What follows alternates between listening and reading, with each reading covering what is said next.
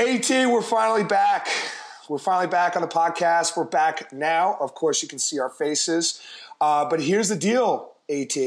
Sisu Mouthguards witness Evolution, the official mouthguard of U.S. Lacrosse and Team USA. And they are also a proud sponsor of guess who? In your face? Yes! Yeah.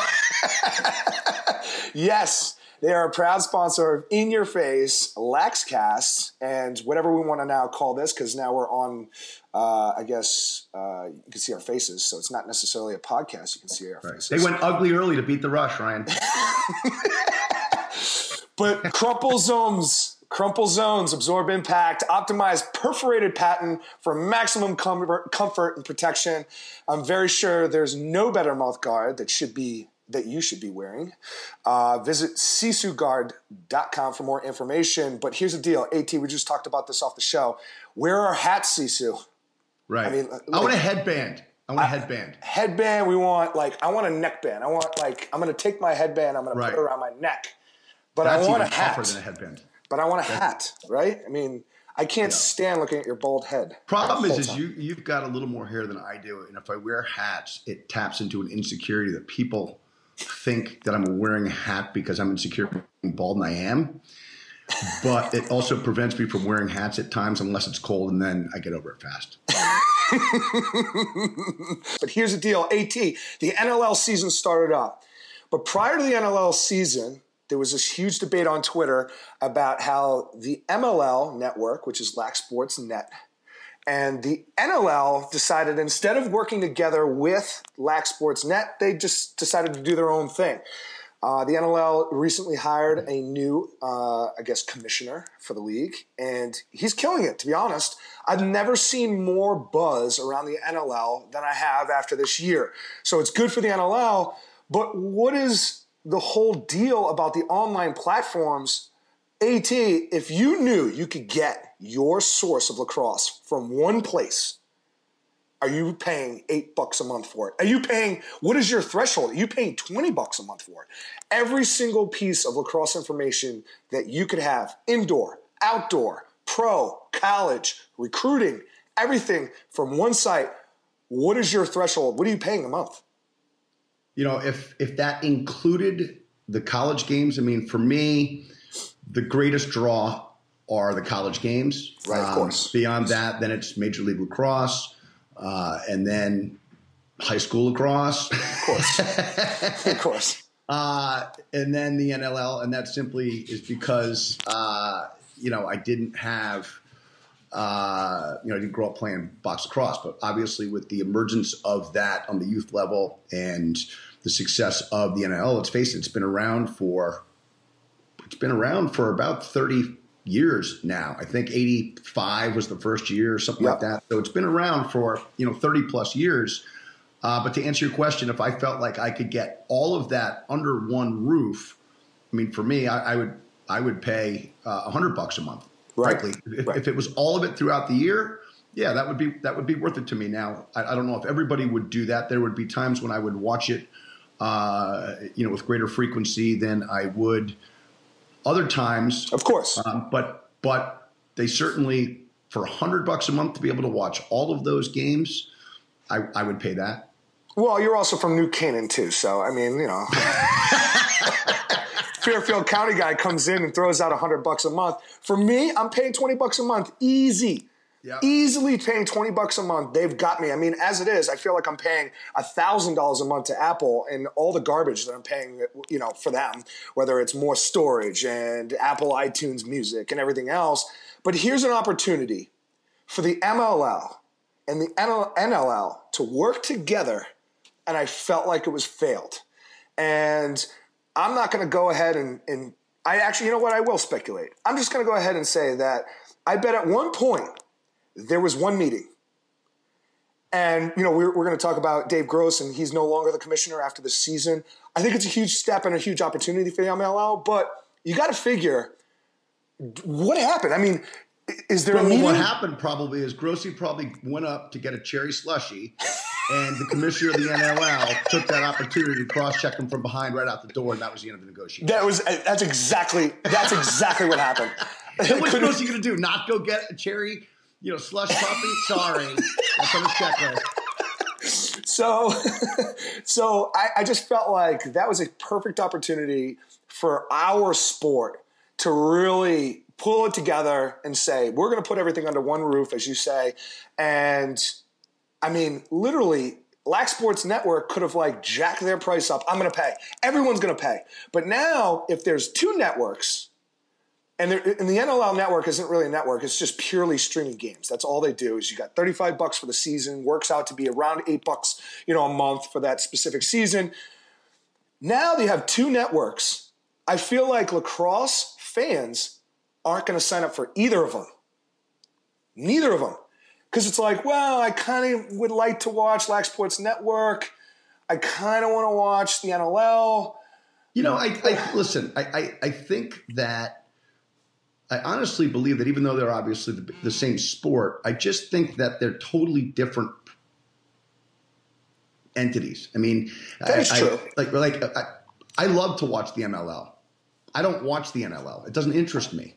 And for the amount of people that are really interested in both products, if I have the opportunity to watch just the MLL and feel like part of my monthly fee covers the NLL, I wouldn't really like that. I would feel like I'm paying for something that I don't have an interest in watching. Well, the thing is it offers an off-season. Think about the NFL Network and how much garbage is in, April.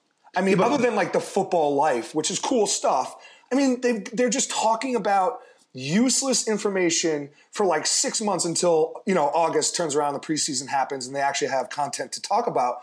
But in our sport, we have the beauty of having spring, right? Yep. Then you have the summer MLL, which is great. But then you have this offseason. And you could talk a little bit about the offseason in the fall with college lacrosse, but reality is now you have, all right, well, I can now get into the indoor lacrosse game. Do you know what I'm saying? I'm never going to get into it over football, ever. Right? That's fair. And part of the MLL is I'll always watch the MLL over baseball. Always. Right. I'll watch competitive team tag over baseball. Okay? But I'm not going to watch anything over NFL football or college football. Right? But if you think about it, the NLL doesn't compete with NFL over college football and pro football. I don't think I would do it. But it doesn't compete. Start to play fantasy Major League Lacrosse. Then That's right. Obviously I would. Then I would start to with that. But within that, I would also watch the NLL if I played fantasy NLL. Right. As well. But I would never watch it. I think the NLL has a much tougher competition against not only football, but let's face it, I'd rather watch the New York Rangers than NLL every single time. Right. College basketball, not the NBA, but college. I'd still rather watch the NBA than the NLL. Wow. But I would rather watch the NLL than baseball. So I guess for me, I actually really appreciate the indoor game. I like it. I like it a lot. And I'm actually, when the NLL just opened up a couple weeks of free streams, so that's awesome. I watched some of my former players, Kyle Jackson, play the other night. So that was fun. You get to see some of the Americans now making an impact in the LLL. You also, and I wanted to tweet this out, or I might have tweeted this out. I don't really know. I just keep tweeting. That for the last 8 years, if you watched the NLL 8 years ago, you would not know one player. But now you watch the NLL, you actually know a significant amount of people that are playing. And that's largely due to the fact that the NCAA is recruiting a lot of these kids. So now there's a lot more Canadians involved in NCAA lacrosse. So you're hearing, common names. But it was just, for me, just to bring it back, for me, it was just a lost opportunity for our sport to combine, whether or not, AT, you like the NLL or not. Well, maybe doesn't if I really could have matter. scored a goal in the NLL, I would like it a lot more. But the reality is when you shoot 3%, it has a tendency to Bum you out. escape my interest real quickly. All right, we're going to move on here. So, AT, we got 3 things we're going to talk about today. We're going to talk about coaching moves and who's going to make the biggest impact as a first-year coach. We're going to talk about breakouts, and breakouts meaning teams that have been historic or in the last, say, 3 to 4 years have been in a slump, and who out of those teams are going to make the biggest impact, if not a breakout this year. And then the last, of course, we're going to go through the new teams. The new teams, I think there are 11 of them. And we're going to go through the new teams and we're kind of rank them based on who are the serious programs out there and who could potentially make a serious impact this year. But let's start on the top end. We've got coaching moves, and there were 8 of them this past summer. We've got Brown. We've got UVA, Jacksonville, Princeton, UVM, Hartford, UMBC, and Binghamton. AT, I'm going to ask you right now, who is going to make the biggest impact? You know what, Ryan? In the spirit of mounting drama, yes, I am going to do it in reverse for you. Perfect. Okay, so I'm going to say, if we defined impact as loosely the ability to improve a program they're taking over or maintain a level of success depending upon where that program currently is. Of course. Brown being a good example. Sort of a subjective definition of impact. I'm going to say that of the 8 moves, the one that will have the least amount of impact will be the coaching change at Binghamton. And I don't mean that as a knock on Kevin McCown, but he takes over a team that loses a lot on the offensive end and got blown out in a lot of games in 2016. I just don't see, from a record standpoint, wins, there being a big visible change. Now, I'm very confident that he and his staff will start an improvement in the culture, and ultimately they will improve down the road. But I just don't see a visible impact as we've defined it. At Binghamton immediately, in the same way that it will be at the other schools. So I would say Binghamton is the Binghamton hire will have the least amount of impact on the Binghamton program from a visible record standpoint in 2017. It's hard. It's hard to be in upstate New York or downstate. I don't even know what you consider where Binghamton is to the New Yorkers out there. But it's not an easy place to recruit to. It's the stop just before rock bottom, right? But the one good thing is he's an alum. Kev's an alum. We talked about this on prior podcasts. That's passion. And if you're not ready to take over your program or as an athletic director and you're looking to put a program in good hands, there's no better person to do it with than an alum who's been there and was successful. I agree with that. And so I do agree with you that Binghamton probably will be the least impactful hire right away. But there's no question in my mind that Kev is going to do a great job in the years to come. But he was also one of the later hires. I think it's tough for a new guy like that to come in and now take over a recruiting process at a school. I mean, his head must be on, the swivel constantly. I mean, you're recruiting 17s all the way down to 20s. I mean, it's a tough pull to do. But I do agree with you. Who's number 7, AT? Again, simply looking at the 2017 difference, I would have to say it would be UMBC and Ryan Moran. Now, I don't have a doubt that Ryan Moran is going to bring UMBC to national prominence. I feel that they are going to win the AM East under Ryan Moran. I feel that they are going to become a top 20, top 15 program again. I just don't think, like the Binghamton hire, I just don't think it'll be a drastic record turnaround in 2017. Let's face it, they lose their best offensive player in Nate Loons. 50 points. Yeah, I just think he's going to take a little while. I think he's going to have to get his guys in there. The one thing that is unique about UMBC is that in the AM East, with so many state schools in that conference, with Binghamton, Albany, Stony Brook, UMBC, of those state schools that provide an affordable tuition for the people that attend those schools. UMBC is the only one in Maryland. And so I think do you like Maryland? Do you like how I did that? I did. I actually was going to call you out. I think that eventually he is going to win this league. And I think it will be sooner rather than it is later. But I just don't think it's going to be in 2017. I think he needs some time to bring in his guys and make this his program. So I got UMBC. This one, I disagree with you, AT. I really think Ryan immediately comes in. Look, let's face it. Last year, they were 4-10. But if you look at a lot of their losses, a 1-goal loss to Albany, a 4-goal loss to Vermont, but a 1-goal loss to Penn, I mean, they're right there on the doorstep. What did they do against Hartford? Hartford, it was 10-4. I mean, it was a 6-goal loss. Yep. But my thing is yes, you're 100%. Losing Nate Loons is a tough one. 43 goals, to lose 43 goals on the roster is a tough, pill to swallow. But if you look at the others, they got Max Maxwell. I love that name, by the way. Jack Andrews, Jack Gannon, Max Haldeman. You've got senior, sophomore. And then Max is a junior as well.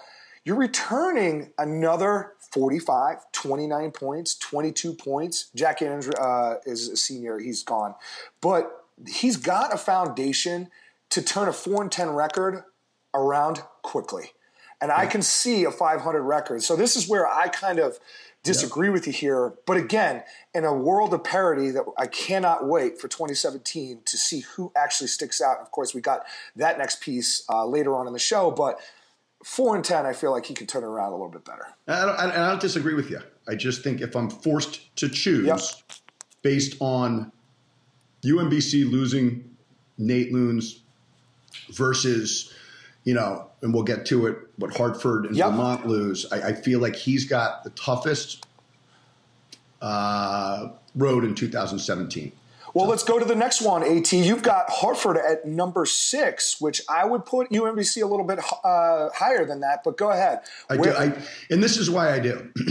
I think that Ryan Martin getting elevated from head assistant to head coach is an awesome hire. I love it anytime a head assistant gets to take over a program, particularly when that program has success and that head coach moves on, as Pete Lawrence did in getting out of college coaching. So I applaud the hire. I think it's the right hire.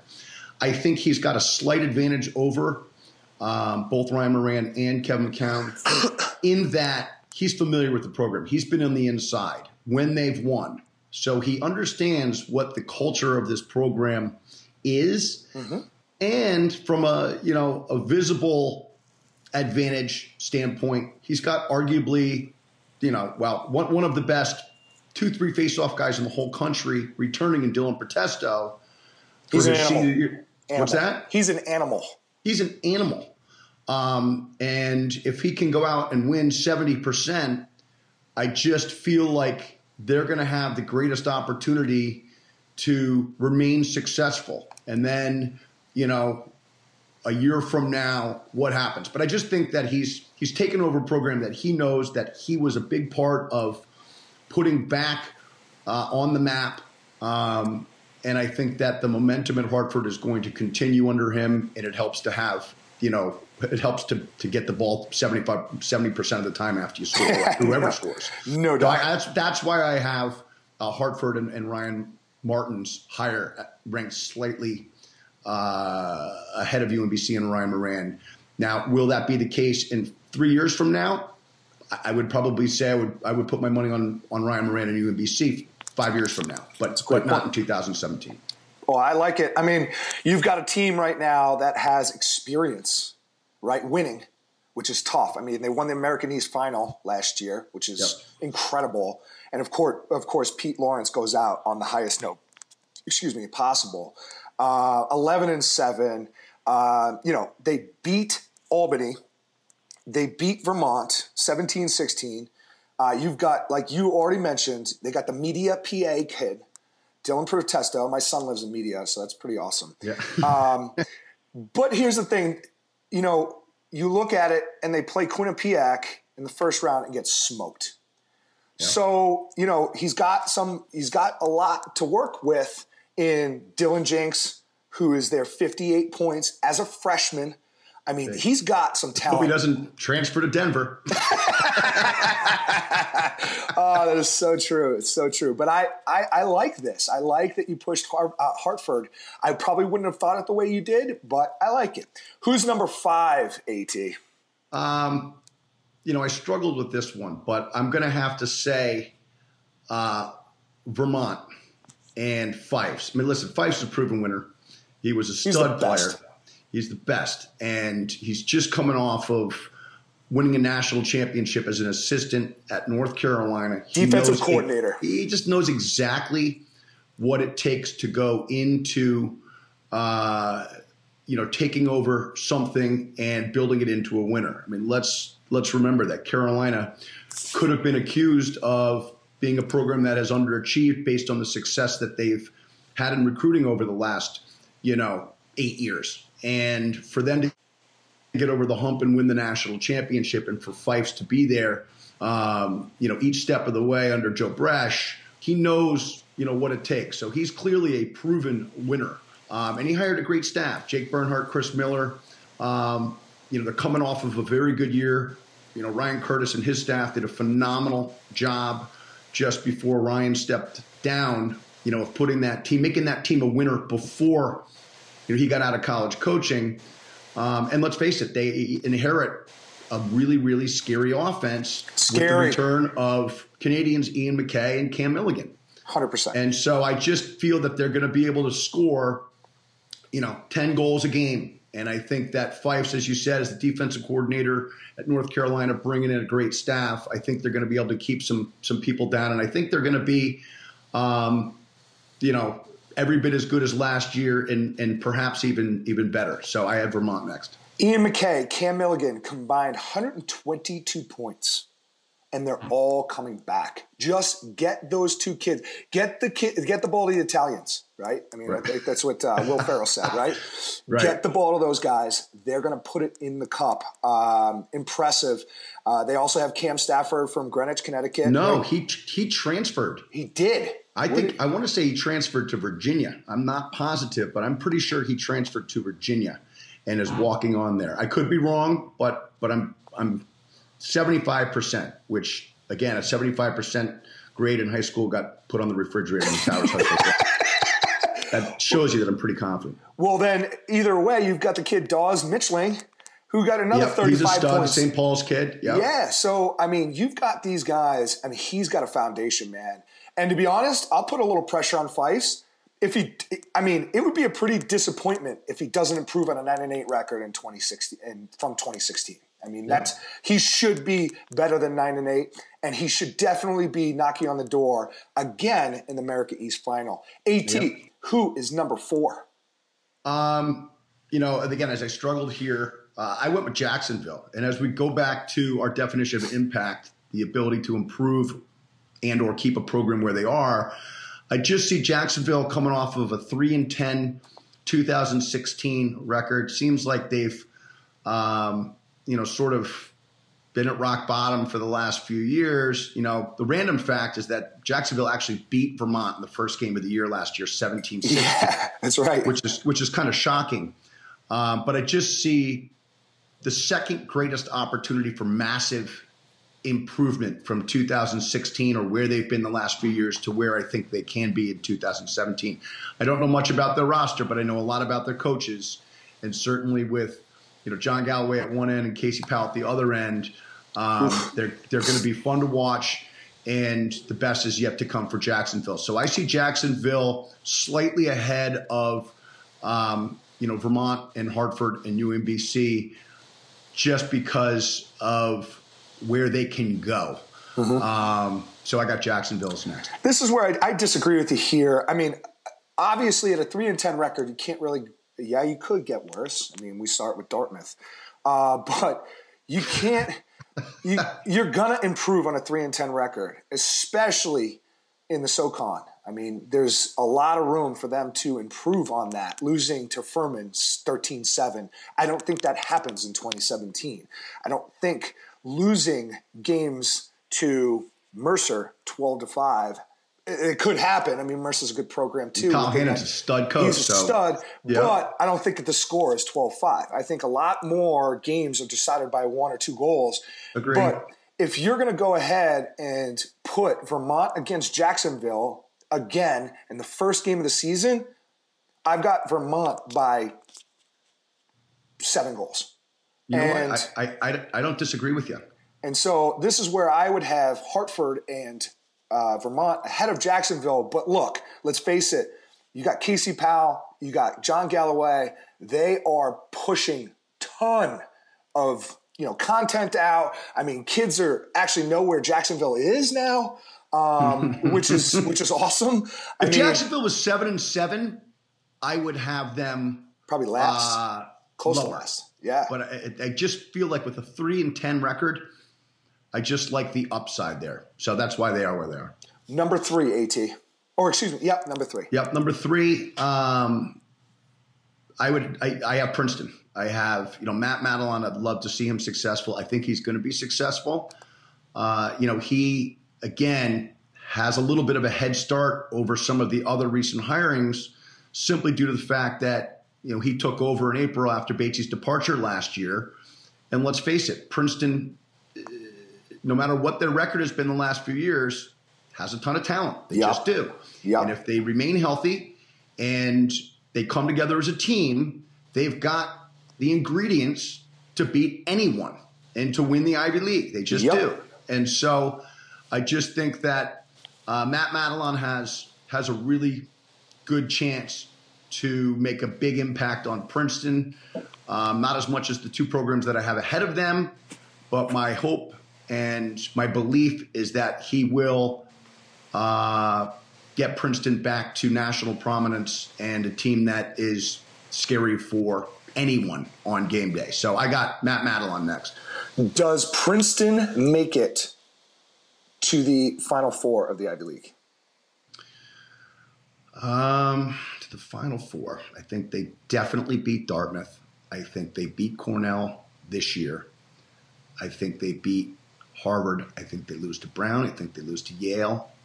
And I think that you've got them in the top 4. I think they beat. I think they do. I think Princeton makes the Ivy League tournament this year. Wow. Yep. I can't. I think that they look, and I think it's going to take a year or 2 for Matt to get his feet, settled. But if there is a year to do it, I mean, look, we already talked about it. The talent that they have: Gavin McBride, Zach Currier, Riley Thompson, all coming back. You've got 80 to 90 to close to 100 points between the 3 of those. Losing Ryan Ambler is a big hit. I mean, that's a tough one. 46 points, and just the way he plays I just loved his game. I just see it hard for a guy. Again, right away, and I'm not saying Matt Madelon's not going to do it, but right away going from out of the tournament to into the tournament in such a cutthroat league, I don't see it this year. It is a cutthroat league, but they have the players to do it. They do. And that's it's not like they need to recruit a bunch of great players in order to make it happen. They do not. They have them right there on the roster. They've got the pieces, and I think anytime you get a coaching change, there's going to be a rejuvenation element that is going to be in play here, and I think that that's a unifier. And I think that if you can get these guys to play together and be unified, I think that along with great talent is going to put them in a position to be better than they were. And I think better is them in the tournament. Obviously you had already mentioned it, but going from head assistant, getting the head job, Matt Madelon assuming the head role after Chris Bates. But obviously, and I know you probably feel the same way, but we're all rooting for Princeton because it's just a testament of what Batesy did. And I hardly ever say that, but I definitely am as it relates to Matt Madelon. Good. With that said, the footnote is I'm still bitter about the way that Batesy in his situation was handled, but Matt Madelon can't control that. He's got to go to work. He's got to move on. He's got to move on. So. Well, the top 2, obviously, and they're tied together almost, AT. You've got UVA and Brown, and they're tied together, of course, because Lars moves from Brown to UVA. Yep. And you've got Daly who moves into Brown, which basically, in my opinion, and this is not a knock on Lars, but I don't think, and this is my opinion, that Brown loses a step because basically they're just installing the same stuff. So AT, between the two, UVA and Brown, who is going to be the second most impactful team as it pertains to new coaching hires? I think it's Mike Daly. And I'll talk about why I think that is when we get to UVA. But I got Mike Daly at number 2 most impactful hire in the offseason. Clearly he's a proven winner. He's won 3 national championships at Tufts, but Division III is definitely different than Division I. There's just no question about it. Very different. With that said, Mike Daly is a proven winner. And, you don't take a team that was 3-27 in, 2 years or whatever he got before he took over at Tufts and turned them into the best program in Division III by accident. Yeah. Let's face it, he's inheriting a team that has the best player in the country and has the best defensive personnel in the country. Off a team that went to the Final Four. And sure, they lost some great players. From the Brown team. They lose stud goalie. They lose the best face-off guy, in my opinion. They lose Bellistry. They're probably Tills, player 2 through 5 on the offensive end. But they return Dylan Malloy, and it's going to be great to watch how player 2 through 5 on the 2017 Brown team becomes an unbelievable supporting cast instantaneously, given the proven playmaking ability of Dylan Malloy. And so I see Mike Daly keeping Brown where they are. Does that mean another trip to the Final Four? God, I hope so. And you know what? It wouldn't surprise me at all if I had to pick, them to make the Final Four. If I had to pick, 4 teams to make the Final Four, I would pick Brown. I would. Well, that's and I know not they biased. lost a lot, but they also return a ton off of a team that, got over sort of the mental hump of do we belong or not last year by making it to the Final Four. And realistically, we're, a leg injury away from winning the national championship. Actually, it's not even a leg injury. I mean, they were a leg injury away from definitely winning the national championship. I think so too. So I got Mike Daly number 2. I disagree with you here. And not placing Brown as the number 2 in terms of the new hires. It's just that, look, Kyler Bellistry, 92 points, gone. Henry Blinn, 67 points, gone. Bailey Tills, 43 points, gone. Brendan Caputo, 39 points, gone. Matty Graham got his 5th year, and I helped him get it. Just letting everyone know, I helped him get it. Good work. I wrote a letter to the NCAA to help him get his extra year of eligibility. So, because I coached, for background, Matty Graham was originally at Michigan, played for me as the offensive coordinator when I was there, and he didn't play, but because he stepped on the field as a freshman in the fall, they tried to take away his eligibility for his redshirt year. So let me ask you a question, Ryan. Yeah. Right? Did Brown was the leading goal scoring team in the country last year, right? Yeah. I mean, the number of points is ridiculous. Okay. Now, they scored. Is it fair to say that the bulk of their goals scored were in transition situations? I would have to say, yeah, with Larkin, Kemp, Tullett, and Garral, those 3 pushing tempo right off the faceoff. Yes. Okay.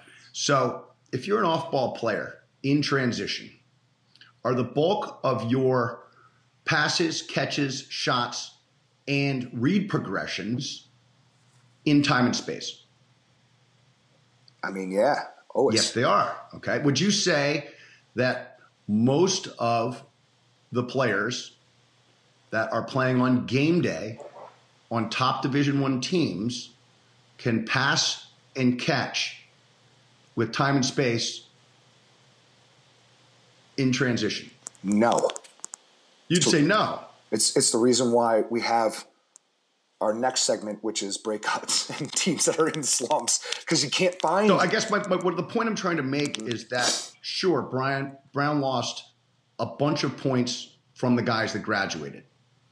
But if they're going to maintain the same pace of play, and we both agree that the bulk of their goals were scored in transition opportunities by playing fast, I'm very confident that the players that will fill the loss positionally from the people that graduated are going to step in and now have a lot more opportunities, most of which will be in time and space.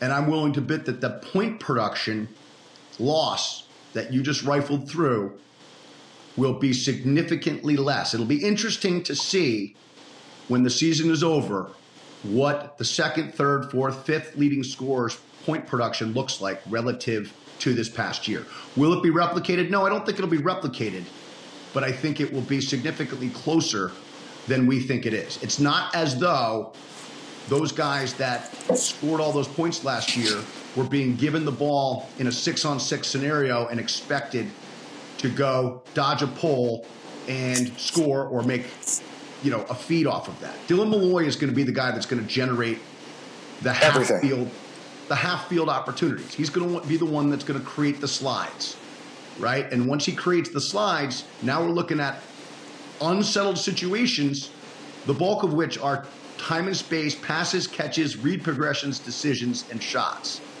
And I believe that Brown has the offensive personnel to step in and be close to as productive offensively as they were last year, be better than they were defensively. The question mark for me will be, what's the save percentage going to be out of the goalie? Will he be able to put up a first-team All-American season, like Jack Kelly was? Probably not, and will the face-off guy have the same amount of success as Will Gural? Probably not, but I'm willing to bet that, the experience of the returning defensive personnel will help cushion that as they get their feet underneath them, particularly in the early part of the season. So I don't know if there's in the history of college lacrosse, I don't know if there's ever been a team that loses 250 points from graduating seniors and keeps the same, progression. But we'll find out. AT, your boy. I'd say 1988, the Cornell team with Timmy Goldstein. As a junior, Timmy Goldstein was National Player of the Year, and they put up Brown-like numbers offensively. They were scoring 17, 18 goals a game, and they graduated the same a lot. They graduated and yet lost the national championship the following year, 13-8. So that's just off the top of my head, Ryan, but go ahead. That's pretty good. 250 points. It's holy crap. A lot. Oh, my God. Yeah. Now your boy, Lars Tiffany, jump ship, takes off to Charlottesville. So many sundresses. Such a smart move. UVA, obviously, you have as the number one team. Yep. Talk to me. So yeah, I have UVA number one. Now, I go back to, I think that Lars is taking over a different situation than Mike Daly, right? To Lars's credit, he helped build Brown as the head coach. He built them into a Final Four team. So I think that biggest impact here is more reflective of the situations that they're taking over and less reflective of the actual coaches that were hired. And that was, the basis for a large part of why I have UVA's hiring of Lars Tiffany as the greatest impact of all of the hirings in the offseason. And the reason I do is because I think that Lars has the greatest opportunity for noticeable impact, right? Yeah. He's a proven winner in what he did at Brown, and he's taking over an extremely talented team that's been chronically underachieving for the last 3-4 years, okay? And so I think that for him, he's got the greatest opportunity for a very visible change. Yeah. Right? And I think that he's going to do it. I think he's going to it already sounds like, based on, people that he's cut people that he's kept. And, from what I hear, there's a lot of excitement among the players in the way that they're playing. And, when you get that much talent excited to come out to practice every single day, and you bring in a coach that is definitely not short on enthusiasm. Oh my gosh, no. I just think from a visible change, I think Lars Tiffany is going to make the most visible change to the program that he's taken over relative to the other 7 changes across the country here. So I'll go one step further, AT. I think this is going to be the most visible change in the country in terms of a team that every single game, Virginia is back. And this is not a knock on Dom. Dom is arguably the greatest coach in lacrosse history, arguably. Mm-hmm. Yeah. I obviously would put Bill Tierney 5 spots. Bill Tierney. Then everyone else. But you've got a guy. You can't probably bring in a guy with a different type of, as you mentioned, enthusiasm, different type of aura. I mean, you walk into Lars's office and you're gonna do push-ups and sit-ups and jumping jacks with them. I mean, the guy he's a player's Tons coach. Of jumping jacks. Lars does a ton of jumping jacks. So many jumping jacks. So, we're talking about a different attitude and a program where I feel like has so much talent that literally every day for the last 3 to 4 years they hated going to practice. Hated it. And it's sad because you literally have just roster. No excitement. I don't know if they hated it, but just no excitement. If you're not excited, then you're not pumped because you're spending 100 hours a week on lacrosse. And if you're not excited, then you hate it, right? I mean, that's the reality of it. Well, if it's going to take you away from sundresses, you certainly hate it. Well, or they just replace it with sundresses. So for me, I think Virginia is going to make an immediate impact. I think it was the Inside Lacrosse media poll had them at 14. I think that's actually a legitimate ranking for Virginia, but I think they jump fast. Really fast. But unfortunately, they're going to see Loyola in the very first game of the season, and they got to deal with Pat Spencer. Good luck for everyone in the country. AT, we're going to take a quick break here. When we come back, we're going to talk about breakouts. Who's getting out of their slump? And we're going to talk about those teams. We'll be right back. Sisu, where's my hat? At Sisu, we take a very scientific approach to making sure our technologically advanced, doctor-developed, scientifically backed, industry-changing mouthguards are the most protective, lightest, chalkable, breathable, comfortable, drinkable, removable mouthguards on the planet to guarantee you're protected. No matter what comes your way, the Sisu Next Gen.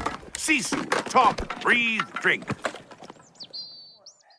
Welcome back to the show. Again, we are on to the next segment, which is breakouts. There are teams, AT, that get talked about a lot. Teams that are underachieving for the last few years. Are they in a slump or are they not in a slump? That is the question. AT, I'm going to throw you 8 teams, 8 of them. And you're going to tell me whether they're in a slump. And we're going to talk about whether or not they're going to get out of this slump.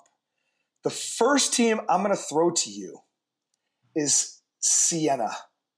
Mm-hmm. Siena, after the Brian Breck, Brian, the reason why he got the Rutgers job is his performance at Siena. No one was more happy than the college lacrosse coaching world to see a guy from a MAC school get a Big Ten opportunity. It was very well deserved. And obviously you're seeing Rutgers come back into the fold now. But when's the last time Siena's been talked about as a team that scares you? AT. I can't remember. The last time was when Brian Brecht was coaching up there. And I don't mean that as a knock on John Speck. I don't know the ins and outs of Siena and their respective commitment to the men's lacrosse program. But he's been there for a little while. They're coming off a season where they were 3-10 last year, 2-4 in the MAC for a team that was winning the MAC. Right there each year, for them to not even make the MAC tournament is devastating. You know, they do return a lot of young offense, but they lose their goaltender, and they got blown out a lot in 2016. It just doesn't bode well for them coming into 2017. So there's no question that Siena is in a slump, and they need to figure it out, because they should be a team that makes the MAC tournament every single year. Every year, especially with what Brian Brack handed John Speck. I mean, the last year he was 11-4 in 2012, and then immediately the next year 8-9. Now in 2014 they had their best year, John Speck's best year. He was 11-6 in 2014, but since then 2015 5-10, and of course, as you already alluded to, 3-10. Siena is a team that we need to start seeing something. Because, again, getting blown out, losing to Monmouth, a brand new program. Again, we'll get to them in a minute. But Siena is definitely in a slump. Let's go to the next one, AT. Yep. Robert Morris. I'm not positive they're in a slump. I mean, listen, they were 4-2 in their league and made the conference tournament. I mean, how much more do we really expect out of RMU? I mean, I think if any team is making their conference tournament, they are getting the job done, right? I mean, I think that has to be considered successful. Now, if you're going to compare it to the numbers offensively that they were putting up, and I know that you're going to talk about this, that they were putting up, you know, when Bear Davis, who's now the head coach of the Ohio Machine, was the head coach there, you know, certainly you're going to look at that and you're going to say, wow, they're not putting up the same kind of numbers. But they're not. But, you know, you get coaching changes and, you know, things change and everybody's got their own respective idea on the way that things should get done. And of course, you know, but I wouldn't consider RMU in a slump given the fact that they were 4-2 and made their conference tournament last year. You know, going into this year, they lose a lot of offense and, you know, but they did have one real good win over a really good St. Joe's team last year, 13-8. Now they did lose to them in the conference tournament, but they still beat St. Joe's, which was a team that, you know, I think was a top 20 program last year, and certainly arguably a program that is completely legit. Oh yeah. And so I don't view this program and in a slump in any way. I think Andrew McMinn's done a good job. So here's the thing: in 2012, they were 11-4. AT. Yep. 11-4. And the average, I'm looking at it here, the number of goals per game, and I'm not saying differentiate, I'm not saying win. I mean, we're talking about 30 goals a game between the two teams. And then, you know, again. What do you mean 30 goals a game? Like, we're talking like combined over-unders. I mean, we're talking like it's 14-24, 14-12. 10-17, 15-11, 22-10, 17-10, 17-14, 25-9. I mean, Bear Davis was putting up numbers and was changing the game because he said, screw it. We're going to run and gun, baby. We're going to shoot the ball. I'm going to get it to my Canucks. He had 5 of them on the roster that were out there. So that means he basically had his entire scholarship money on one side of the field, and, you know, he got books and whatever on the other side. But look, I mean, he went with a method, and he's like, I'm going to spend on one side.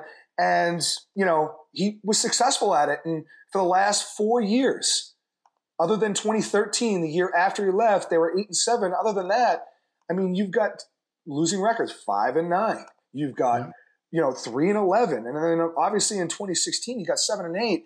I do think they're in a slump, and I would like to see a little bit more from, you know, Robert Morris, considering they're still recruiting from the same areas.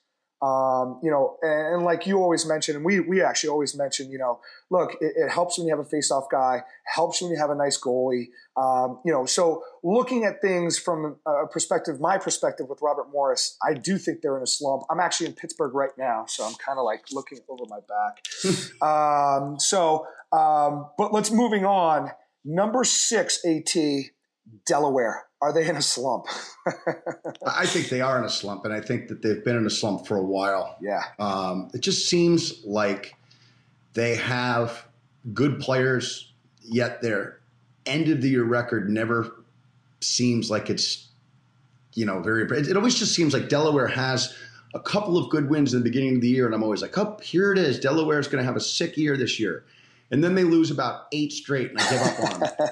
And then they go, they win 3 out of 4 in the CAA down the stretch and somehow slip into the CAA playoffs. But last year they were 5-10 and they were 2-3 and they missed the CAA playoffs. And while they did have a really, really good win over an awesome Towson team, they just had too many bad losses. Right. And frankly, I just don't see why they'll be any different in 2017. So I think that they are in a slump. Absolutely. I think they haven't had a winning record since 2011. And they went to the semifinals and lost to Duke by a goal. I mean, right. That's showing the country and our sport that you're a real deal. Delaware's a real deal. You're going to the NCAA Final Four. But here's the deal. From 2012 on, they haven't had a winning record. Yeah. That is a major slump. Are they going to get out of it? Do you see if, we're getting now into teams that you feel like probably could. Are they going to get out of this slump, AT, in 2017? I hope so for the kids in the program or for the staff, but I don't believe so. I'm not looking at them saying, well, they're 1 year away. They're 2 years away. I don't see it. Right. I agree with you. I hate to say it, but no.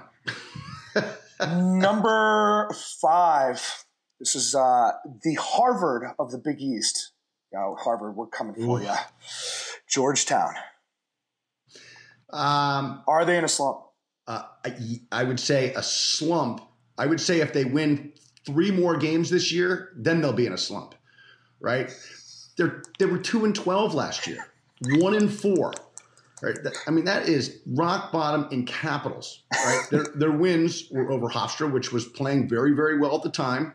And I actually called that during our weekly picks, You did. which was a great win. And I thought that would be, sort of the turn for them. Yep. But the only other win they had last year was Providence College, right? I just can't figure out this program. Kevin Warren's a good coach. Kevin Warren knows the sport. Kevin Warren argument there. Is a winner. Yep. There's just no question about it. And they have good players. So if they have good players and the coach is a good coach, then you got to look at the culture of the program. Yes. Now, having been the coach at Dartmouth where our culture was not great, we don't know. We don't, we're not there every single day. We don't go to their practices. We don't go to their strength conditioning sessions. Right. We're speculators, right? Yep, of course. But if you can look at the program from the outside looking in and you see good coach, good players, to me, it's got to be a culture issue. And while it takes a long time to turn that around, it better turn around pretty quickly because they have too many positives, or I should say there's too many reasons why this program should be a lot better than 2-12. Yes. And, so they are not in a slump. They need to win more games to be in a slump, but they certainly have the ingredients to make a drastic turnaround. And it wouldn't surprise me if Kevin Warren is able to do that. Is it going to be in 2017? I hope for his sake it is. But I just don't think you make too drastic of a turnaround from 2-12. Is 7-7 realistic? Yeah, I think it's realistic. But they got to go do it now. Yeah. Well, obviously last year, interesting year, tragic death of their player, which speaks to what you're talking about in culture. Obviously, unfortunate circumstances there. But you got to think, in my opinion, 2-12 is 7-7 realistic, as we just mentioned. I do think it's realistic, but I also could absolutely see Georgetown going 12-2. You know what I mean? I feel like at any given time, and we're going to talk about Harvard, and they're kind of the same team. They've got so much talent on that roster. But exactly the way you said it, until they actually break through and actually get some winning experience, because the only winning year they had was 2015, and I think they went 10-6. But they took that 10-6 year and they drank on it, and they ended up in 2016 2-12. I think that there's, again, we talked about Kevin Warren, and obviously they have a lot of faith in him. He was sought after and definitely in the coaching carousels, which is good. And justifiably so. And justifiably, exactly. But obviously Georgetown came back to them because they believe in him. And obviously we as, insiders to this industry, I believe in Kevin Warren, but God, you got to think that Georgetown with this recruiting power, and who doesn't want to go to DC and be in DC and that environment and go to one of the best institutions in the world. For me, this is a major slump, but again, do I see a change in 2017? Probably not. I think I also will say, obviously Kevin Warren is the head coach, right? They win, he gets the credit. They lose, he gets the criticism. with that said, you and I both know that Kevin is a hard ass, right? He's a tough guy. Yes. And he's taken over a program that we both agree has a lot of talent. Mm-hmm. And I think that if you have a lot of talent and you don't win a lot of games and you bring in a coach that is a hard line, tough guy, and he's going to say, listen, this is the way it's going to be. Yep. The players need to embrace that.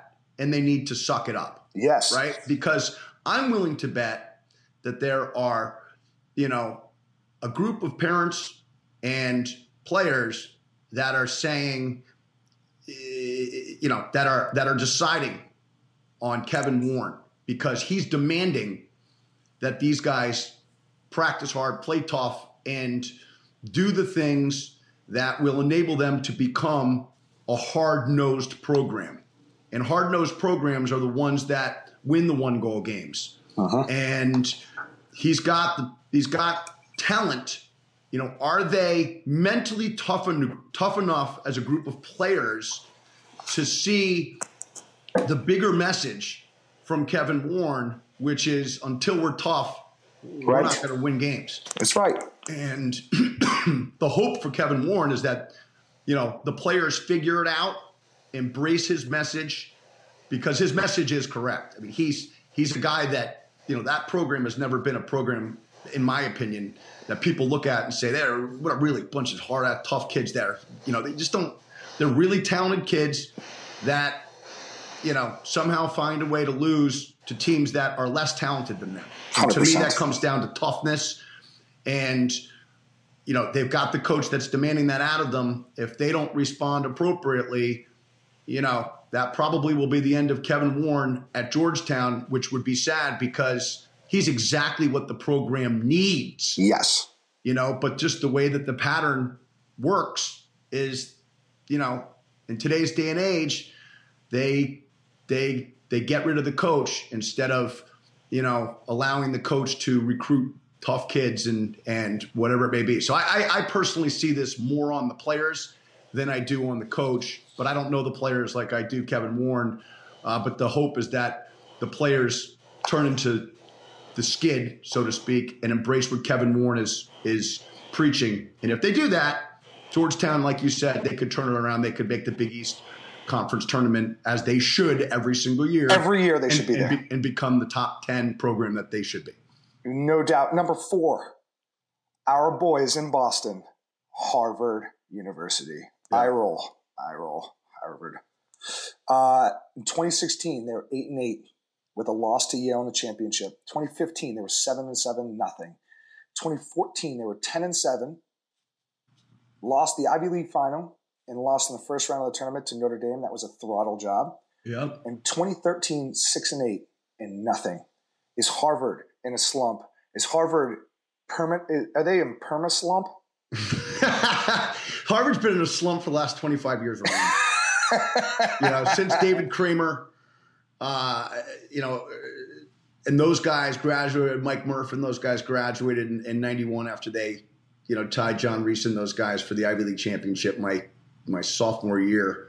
They've been in a slump all the way up with the exception of 2014 when they, tied for the outright Ivy League, regular season. They lost to Penn in the Ivy League tournament that year. Uh-huh. But I think that, I don't think that I don't think they're in any different of a slump than they've been in for the last 24 to 25 years. Uh-huh. Okay. they lose a lot from last year's double class graduation. Yes. Right? With what they lose on the defensive end through Devin Dwyer, through the offensive end, Will Walker. Now, Harvard's never been at a loss for talent. Woj is a winner. Ben DeLuca is a winner. They're winners, right? And they're going to be successful. But they've got to stay healthy, which again, we have the same conversation every single year. Right. But it's not a lack of talent issue. I don't think it's a lack of coaching issue. Knowing those guys, they're both very good coaches and proven winners. I think that they, they're in a slump, but not any different than any other year. And I think that with a softer 2017 schedule, maybe they can go out and, put together a season that's going to allow them to make the Ivy League tournament and compete to win it. I mean, they beat Brown last year, but they lose a lot of individual talent off of that team. Now, I do think that another year under Ben DeLuca is going to help them significantly. I'm not a buyer of Harvard, and it pains me to say that because I'm a fan of Woj and a fan of Ben's. But I just don't. I mean, if they're hurt every year, why is this year going to be any different than every other year? And they have less talent, right? So I can't figure them out either. Huge losses in Devin Dwyer, 72 points. Will Walker, 29 points. Ian Ardrey, 24 points. They keep Morgan Cheek. I love Morgan Cheek's game, man. 59 points last year. Joe Lang, 39 points. And Sean Coleman, AT, when we were on the recruiting circuit. He's a beast. I remember him. He was arguably the number one player in the country. Yeah. And they got, let's face it, they got their goalie, Robert Shaw, back, who was a stud. That's right. He was a stud. He was. So who knows? But Harvard, to me, is the 6'5", 220-pound midfielder that at any given point can go off for 6 goals, but shoots less than 5% on the season, and you keep it in the whole time. Right. Because you just don't know what you're going to get. You have because how do you bench 6'4", 220? That's right. How do you put him on the bench? You're going to look in the eyes of the coaches next to you, and they're going to look at the kid at the bench and see 6'5", 220, and be like, "You're sitting him on the bench." I mean, it's tough to do, and Harvard is that. Number 3, Cornell. Is Cornell in a slump? Ben DeLuca in 2013 went 14-4, albeit with Jesus Christ as an attackman for him and Rob Pennell. They go to the semifinals, but since then, and of course, Ben DeLuca gets canned, crazy. 2014, unfairly is right. 11-5, lost to Penn in the semis. Then 2015, 10-6, lost to Princeton in the semis and losing the first round. Of course, to the Jesus Christ trio in the Thompson brothers and cousins. And then in 2016, 6-7, no tourney, no nothing. Is Cornell in a slump?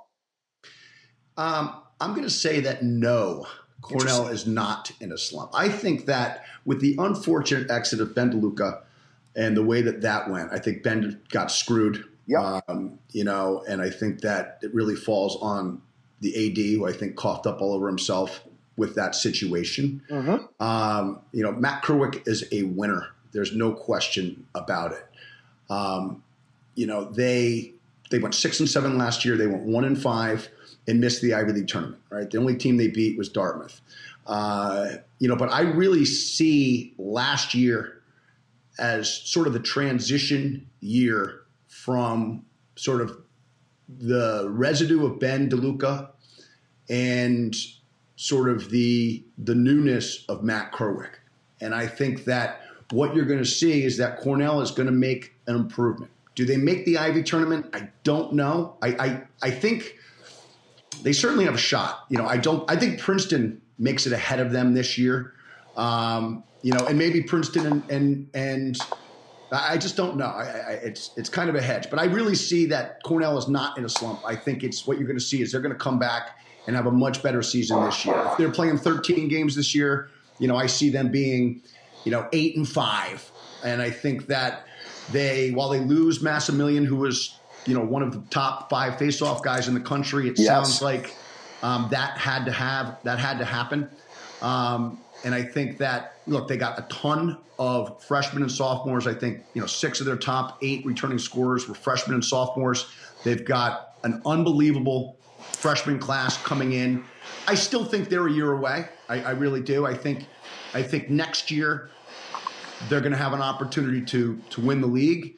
But I think this year, if they're able to make the Ivy League tournament, I think that'll be a step forward. So I don't think that Cornell's in a slump. I think what you're seeing really is a team that is making the transition from the former coach to the new coach.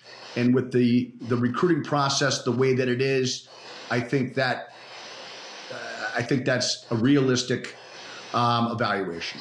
They got Jeff Teague coming in. That kid is a monster. He's like a $135 soaking wet, but the kid can put the ball in the net. In terms of the Ivy League, I don't have Princeton making the tournament, Ivy League tournament. I do not have Cornell making the Ivy League tournament. And for me, it's Harvard, Penn, Brown, and Terrible Pizza make the Ivy League tournament. And so I do believe that Cornell is in a slump. I do this because imagine if this is Syracuse. They beat Syracuse last year. No, but I'm just saying, like, in general, the last couple of years. I mean, no, I mean, listen, I agree, but what you forget is that Cornell beat Syracuse. They beat Virginia, who's chronic underachiever, right? They beat Colgate. They beat Lehigh.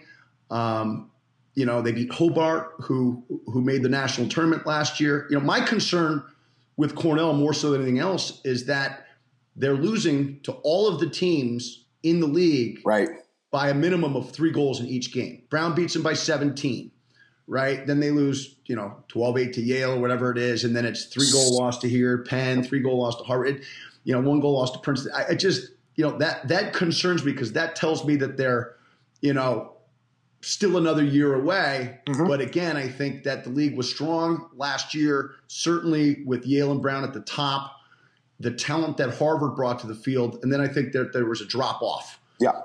Cornell, Princeton, Dartmouth, and so I think that Harvard comes back a little bit. I think Yale comes back. Andy's, does an unbelievable job, and they're going to reload as they always do, but they lose, some good players. I don't know how good they are on the goal. Brown's going to win the Ivy tournament again. I'm sorry, Brown's going to win the Ivy. We're digressing. Again. We're getting back to Brown. Screw Brown. Yeah. I hate Brown. Sorry. color poop. Last two, Hofstra. AT is Hofstra in a slump. Other than their St. Patty's Day unis, which are fire, what have they done lately? Listen, Hofstra, I don't think is in a slump. I mean, Hofstra's highs are they could be a Final Four team. Their lows are they could lose to anyone in the country. Their problem is bad losses. I mean, they went 9-6 last year, 3-2 in the CAA, right? But the problem is they're bad losses. You can't lose to Georgetown, Stony Brook, Providence College, Fairfield twice, and expect to be a team that doesn't end up in the "Are they in a slump?" category on the Inside in your face podcast, right? You just do. That's what happens. That's right. They need to beat the teams that they should beat, and then continue to steal a few from the so-called bigger teams. Yep. If they do that, they're not in the "Are they in the slump?" part of our podcast. They aren't finishing 9-6. They're finishing 11-4. Yep. And we're not talking about them. Seth Tierney's, again, a great coach. He's the right coach. Mm-hmm. But the concern in 2017 is they lose a ton of offense. They lose some 4-year players. They do return their goaltender, but they lose a lot of offense. And so it's going to be, this is going to be a tough year. So I wouldn't say that they're in a slump. I would say that, they are kind of how they always are. And in their best years, they haven't lost those bad games, and they've been able to win some big games. And, I think that Seth Tierney is the right coach. I think he's one of the best coaches, but they got to figure out a way to eliminate these bad losses. Well, the return, Josh Byrne, 45 points. Of course, we talked about him. I think he might have been IYF Player of the Week Might have been. I think he might have been. I think he was. And then Kavanaugh and Kopecky, they're coming in with some talent. They lose Sam Linares. That kid is a beast, by the way. He was one of my favorite players to watch. He's great. From the midfield. But here's the deal. 9-6, they lose in the semis in their conference tournament. 5-9, no tourney. 11-5, they lose in CAA championships. They got screwed that year in terms of who was going to the tournament. But then 7-7, 6-8. I mean, we're talking about a team that, when was the last time that we talked about a Hofstra team that was, wow, like heads up? When was the last time? I would say week 4 of 2016 after they beat Carolina, beat Princeton, and I don't know who they lost to. They had a tough loss in like the third game of 2016. Do you have it in front of you right there? No, I do not. I know exactly what you're talking about. But we're talking about 1 week where we're all excited. But well, we're that was talking 2 about weeks. 2 weeks. They beat Carolina and they beat Princeton. That's right. And you picked Princeton, and I picked Hofstra. I did. And I picked Hofstra. And then I picked Georgetown, which shows you where my attention span is. But the fact is that loss to Georgetown last year seemed to derail a start to the season that could have been a real special one, given everything that they have. But they still made their conference tournament. Listen, that's a successful season in my opinion. So the number one team that I believe is definitely in a slump, and it's only in a slump because we expect so much from this man. And I personally think he's one of the best, if not the best, right under Bill Tierney, coaches in the country. In Penn State and Jeff Tambroni, is Penn State in a slump, AT? At Penn State, with the death of Connor Darcy, I think that I don't think it's fair to say that Penn State is in a slump based on what that team went through last year. Really, really tough. Just a brutally tough situation. They finished 8-7 in the league. 8-7 overall, 2-3 in the Big Ten, but they made the conference tournament, and they had 3 1-goal losses in April to Hopkins, Maryland, and Rutgers, which prevented them from having a great 2016 season. Right. They graduated TJ Saunders this year, but they have returned a ton of talent. Grant Ament being the number one. The Big Ten is extremely tough now that Rutgers has emerged into a top, 15 team. So I wouldn't say that they're in a slump. Let's not forget that when Jeff Tambroni took over Penn State about 5 years ago, Penn State was at rock bottom every single year. Worse than rock bottom. They were staring up at rock bottom. I think that, they were staring up at rock bottom. Yeah, that's right. I think that Tambo, I feel the same way about him as you do. I think he's one of the very best, absolute very best coaches in the country. Yep. One of the 5 best. Yes. And I think that they're going to be a Final Four team at some point. But I just don't know if it's going to be in 2017. But I wouldn't say that they're in a slump. I think that, this is a team that, look, to change the culture of a program that's been a traditionally losing program, which is what he took over, right? Everybody looked at Penn State and said, wow, they got so much talent. As soon as they get the right guy, they're going to win a national championship. Yeah. But people forgetting that it's the culture that takes so long to turn. And it's not like he's taking over a program that's a first-year program and there is no culture. Yeah. He took over a program with a losing culture. Yeah. So that's significantly more work than one with no culture. That's right. And I think we're going to see big strides out of Penn State in the next few years. I wouldn't be surprised to see Penn State eventually, win the Big Ten championship, and maybe even before they win the Big Ten championship, make the Final Four. I think they were playing at that level. At the end of the year, they just had, Hopkins and Maryland and an extraordinarily hot Rutgers team that they had to get through. And, they lost 3 1-goal games. I mean, you can't get that much closer, right? That's fair. That's fair. And certainly, again, judging by 2016 with the death of a very important teammate, and Connor Darcy. Obviously, that puts a kind of an asterisk to that season. But like you said, they return a lot of talent. Grant Ament, Nick Aponte, Matt Florence, Mike Sutton. By the way, Mike Sutton, when he was in the recruiting process, I probably didn't see a better player in the country. He was incredible. I remember him pounding one off the pipe from about 18 that went beyond half field the other way. He looked like somebody's father. He looked like Mike Regan. That's who he looked like. Yes, I love that wind-up from Reegs. Reegs is the best. Reegs is the best. We're going to take a quick break here. Susu, where's my hat? I still don't have a hat, Susu. Mouthpieces, check them out. Really appreciate them sponsoring our podcast. But when we're going to return, we're going to do a quick segment on which of the new teams are serious. We'll be right back. Lax All-Stars, by players, for players, dedicated to growing the game. Become a member today. Sisu Mouthguards. Sisu Mouthguards. Sisu.com. Check them out. Really appreciate, again, the official mouthguard of Team USA, U.S. Lacrosse, and In Your Face podcast. Last segment big of the time, show. Sisu. Last segment of the show, we're going to talk about the teams that probably don't get talked about much, but we're going to talk about the new teams out there in Division I. There are now 71 teams in Division I.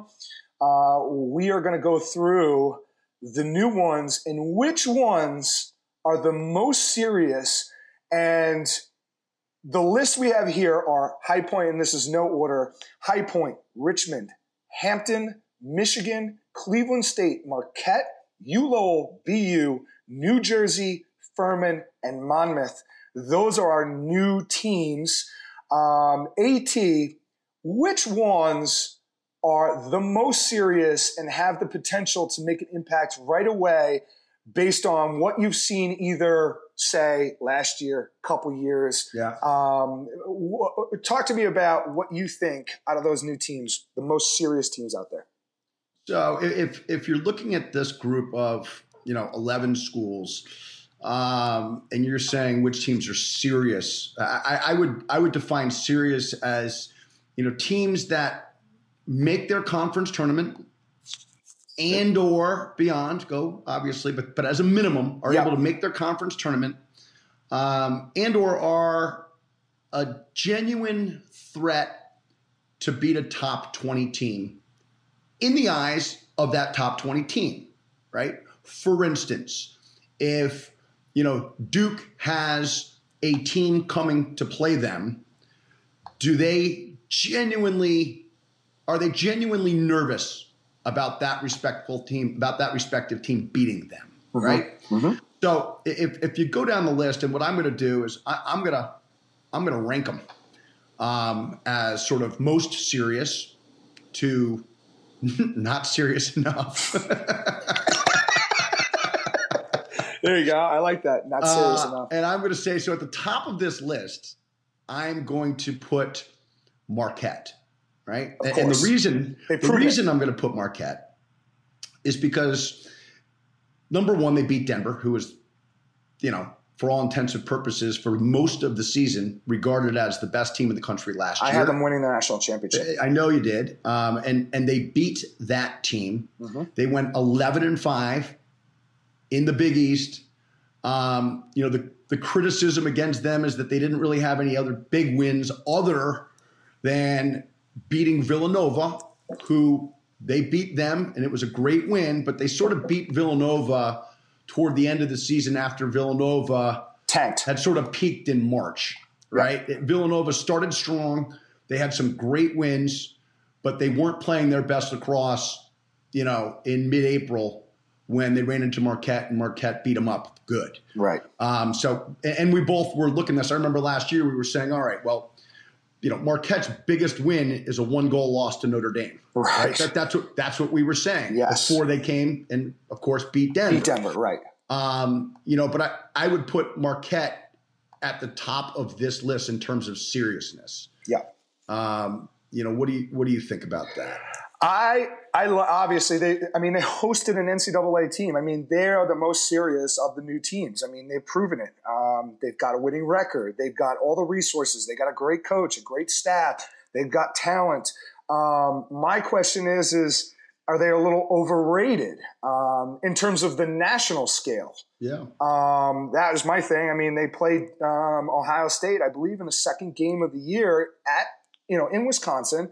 But I don't think they'd come out with a victory in there. And they had their preseason, top 20. Ohio State isn't. But every single game, I feel like Marquette is not necessarily the favored team. Now that's a good conversation to have because, look, they're in the top 20 and they're a brand new program. So when you look at the other programs like Richmond, I think they're very serious too. I think BU, very, very serious. I'm going into Richmond, I'm going into BU, and I'm worried. I'm thinking to myself, these are teams that I can lose to.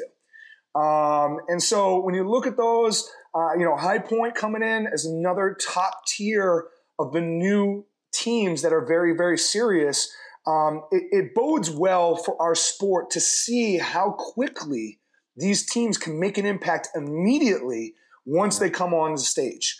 There are other schools that just have, standard or less resources than the four teams or the four programs that we just talked about. That certainly, doesn't allow for the staff to move that quickly. But, certainly in my top four, and I believe it's your top four as well, you got High Point, Richmond, you got Marquette, and you got BU as major players in the game on a national scale. No question. I mean, no question. Listen, Marquette beats Denver, okay?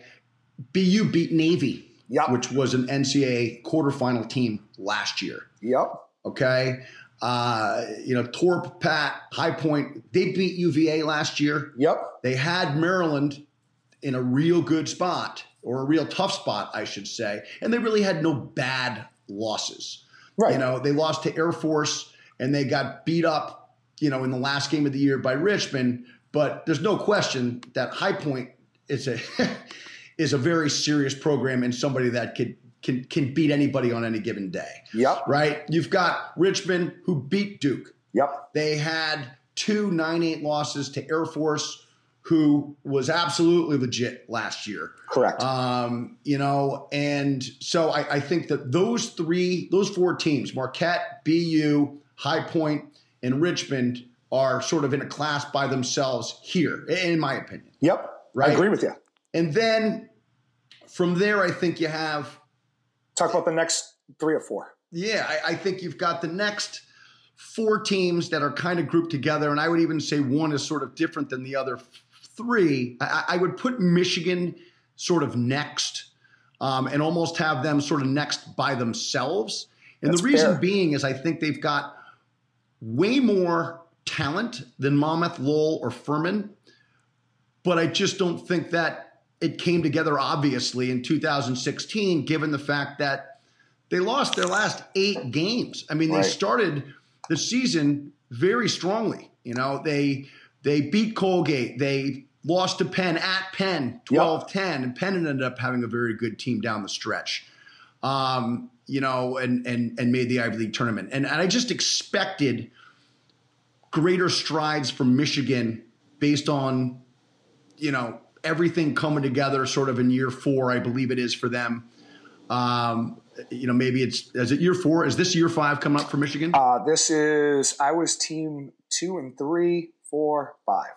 So 6, this is year 6. This is year 6. So I would have expected Michigan to be better than 3 and 10 last year, particularly with losing the last 8, including one at home to Dartmouth for Dartmouth's only win of the year. But just given the amount of talent that they've assembled there, given the resources, given the passion of their staff, I'm disappointed that Michigan isn't in that same group with Marquette, Richmond, BU, and High Point. But based on the results, they just aren't, in my opinion. And then beyond that, sort of the next 3 together, Monmouth 7-7 last year. UMass, Lowell, Eddie Stevenson is one of the best coaches in the country, building a new program up there. Love it. A lot of young freshmen and sophomores. And then Furman, with a coach that's, one of the best, coaches in the history of the sport, and Richie Meade, yet they they go 2-12. I mean, what's up with that? I would have thought they would have been farther along. Maybe Richmond and Furman I feel the same about, given that they have seemingly more resources and should be farther ahead than Monmouth and Lowell. But I kind of have Michigan by itself based on the talent difference, and then Monmouth, Lowell, and Furman sort of as the next group. Where are you at with that? I agree. I mean, look, Furman, you talk about seriousness of a program. They made a splash hire with Richie Meade, but your top scorer is scoring 25 points on the season. That's not good. That's not going to get you wins. You look at a team like Lowell. I do believe they are there as well. Obviously speaking in terms of Michigan, they're recruiting arguably the best, but the problem is those recruiting classes are 22 years out. I mean, they're just not there yet. So that's going to take time because it's kind of a different recruiting process now where you're getting better recruits, but they just don't show up for another 3-4 years. Right. And you're right. I mean, you look at when Pressler was at Duke, Joe Bresch at North Carolina, I do think that you've got to have a foundation of great players and great recruits to sort of make that next step eventually. Yeah. Now, unfortunately for Mike Pressler, he got, unfairly, I mean, it's just a brutal situation. So he wasn't, able to be the coach when they made that final step, and credit John Danowski and his staff for winning, 3 national championships.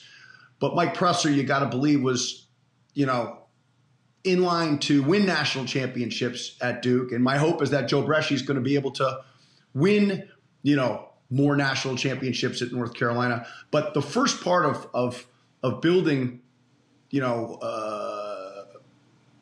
a super high-end team is getting those recruits. And Michigan's getting those recruits.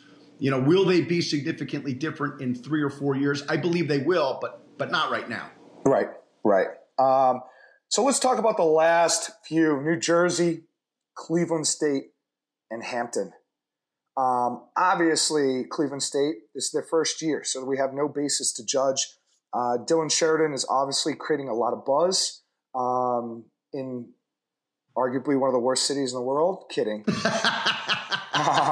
Worst football cities in the world. But that's for sure. But again, I'm in Pittsburgh, so I'm very, very close. I'm looking over my shoulder right now. Right. But obviously, they don't have any basis. Hampton last year, clearly, they threw a team together and they put them out there, and they had a mostly Division III. My issue with Hampton is this is year 2, and you've got a team like Cleveland State, and they're going to play a few Division II, III programs in their schedule, and it's completely understandable. But you got Hampton, who has a schedule of about, 8 teams, 8 games. It was odd. Very odd. Yeah. And then on top of it, they only play like 1 or 2 Division I teams. When is Hampton going to flip the switch? And, you talk about seriousness. I don't understand. And look, this is a coach that, doesn't know the Division I game. He doesn't. And that's okay. He's going to learn fast. But with 8-game schedule and most of them division, are they ever going to be in, are we going to talk about them as a top 40 team ever? Oh, I think we will eventually. But I just think that right now, listen, I think what you're getting at is control the controllables, right? Right. If you're going to come in, you're going to take over a new program and we're going to make a production on them becoming Division I, which is great, then put together, a 12 or 14 game schedule where people will play Hampton. It's not like, if Hampton calls up Duke and says, listen, we'll come up to you and we'll play you, they'll play them. Right. The coaches at the best programs in the country recognize their position and will do the Division I game justice and help these programs succeed by doing their part and scheduling them. But let's schedule a group of teams that will attract recruits. I mean, who did they play last year? All the research I did showed that they played 5 games. They played 5 games. And while they got crushed, put together a Division I schedule. Right. And if you get crushed and you go 0-14, who cares? But at least you have something to tell recruits. Right. And you can, pitch, hey, you can be part of putting a program on the map, blah, blah, blah, blah, blah, blah, blah. That's what I don't understand. News Music and NJIT goes out and they put together that schedule. Cleveland State is playing Denver and Duke and some of these teams. What prevents Hampton from doing that? I don't understand that. Right. No, I totally agree. I don't have all the information, so maybe it's but to me, it's not really controlling the controllables by scheduling these teams. I don't know. Well, you got 15 games for Cleveland State. They've got 1, 2, 3 games against non-Division I opponents. That's 12 Division I games. You've got a schedule of 8 teams for Hampton, and only 3 of them are Division I opponents. I guess I don't necessarily get it. And I would also be bringing in a class of 30, bringing in a class of 40, 50 dudes, bringing them in. I mean, not a lot of buzz right now, but I'll give him another year to put together the schedule that we all think he should put together. Because if Dylan Sheridan's doing it, so should Lloyd Carter. That's for sure. I agree. And, so that's really it for the show today. We are going to be back in January. We've got some exciting news coming up. We're not going to announce it quite yet. But basically be tuned in for us this year with Lax All-Stars every Saturday morning, pregame with us. We're going to go through the games of the week and certainly talk more about spreads and who's going to win and talk trash about people. And I'll probably embarrass myself often, but we're excited for 2017. Happy New Year to everyone. It's New Year's Eve. And Sisu, where's my hat, baby? Thank you again to Sisu Mouthguards. Evolution of the mouthpiece, and please send us one. I'd like to actually talk on the podcast with it in my mouth. I want to wear one next podcast. And Towers needs a headband. Yeah. In the meantime, check us out on Lax All-Stars. Check us out on Twitter at InYourFaceLax. Check us out on any of the platforms. We're there. In the meantime, Happy New Year and good luck in 2017.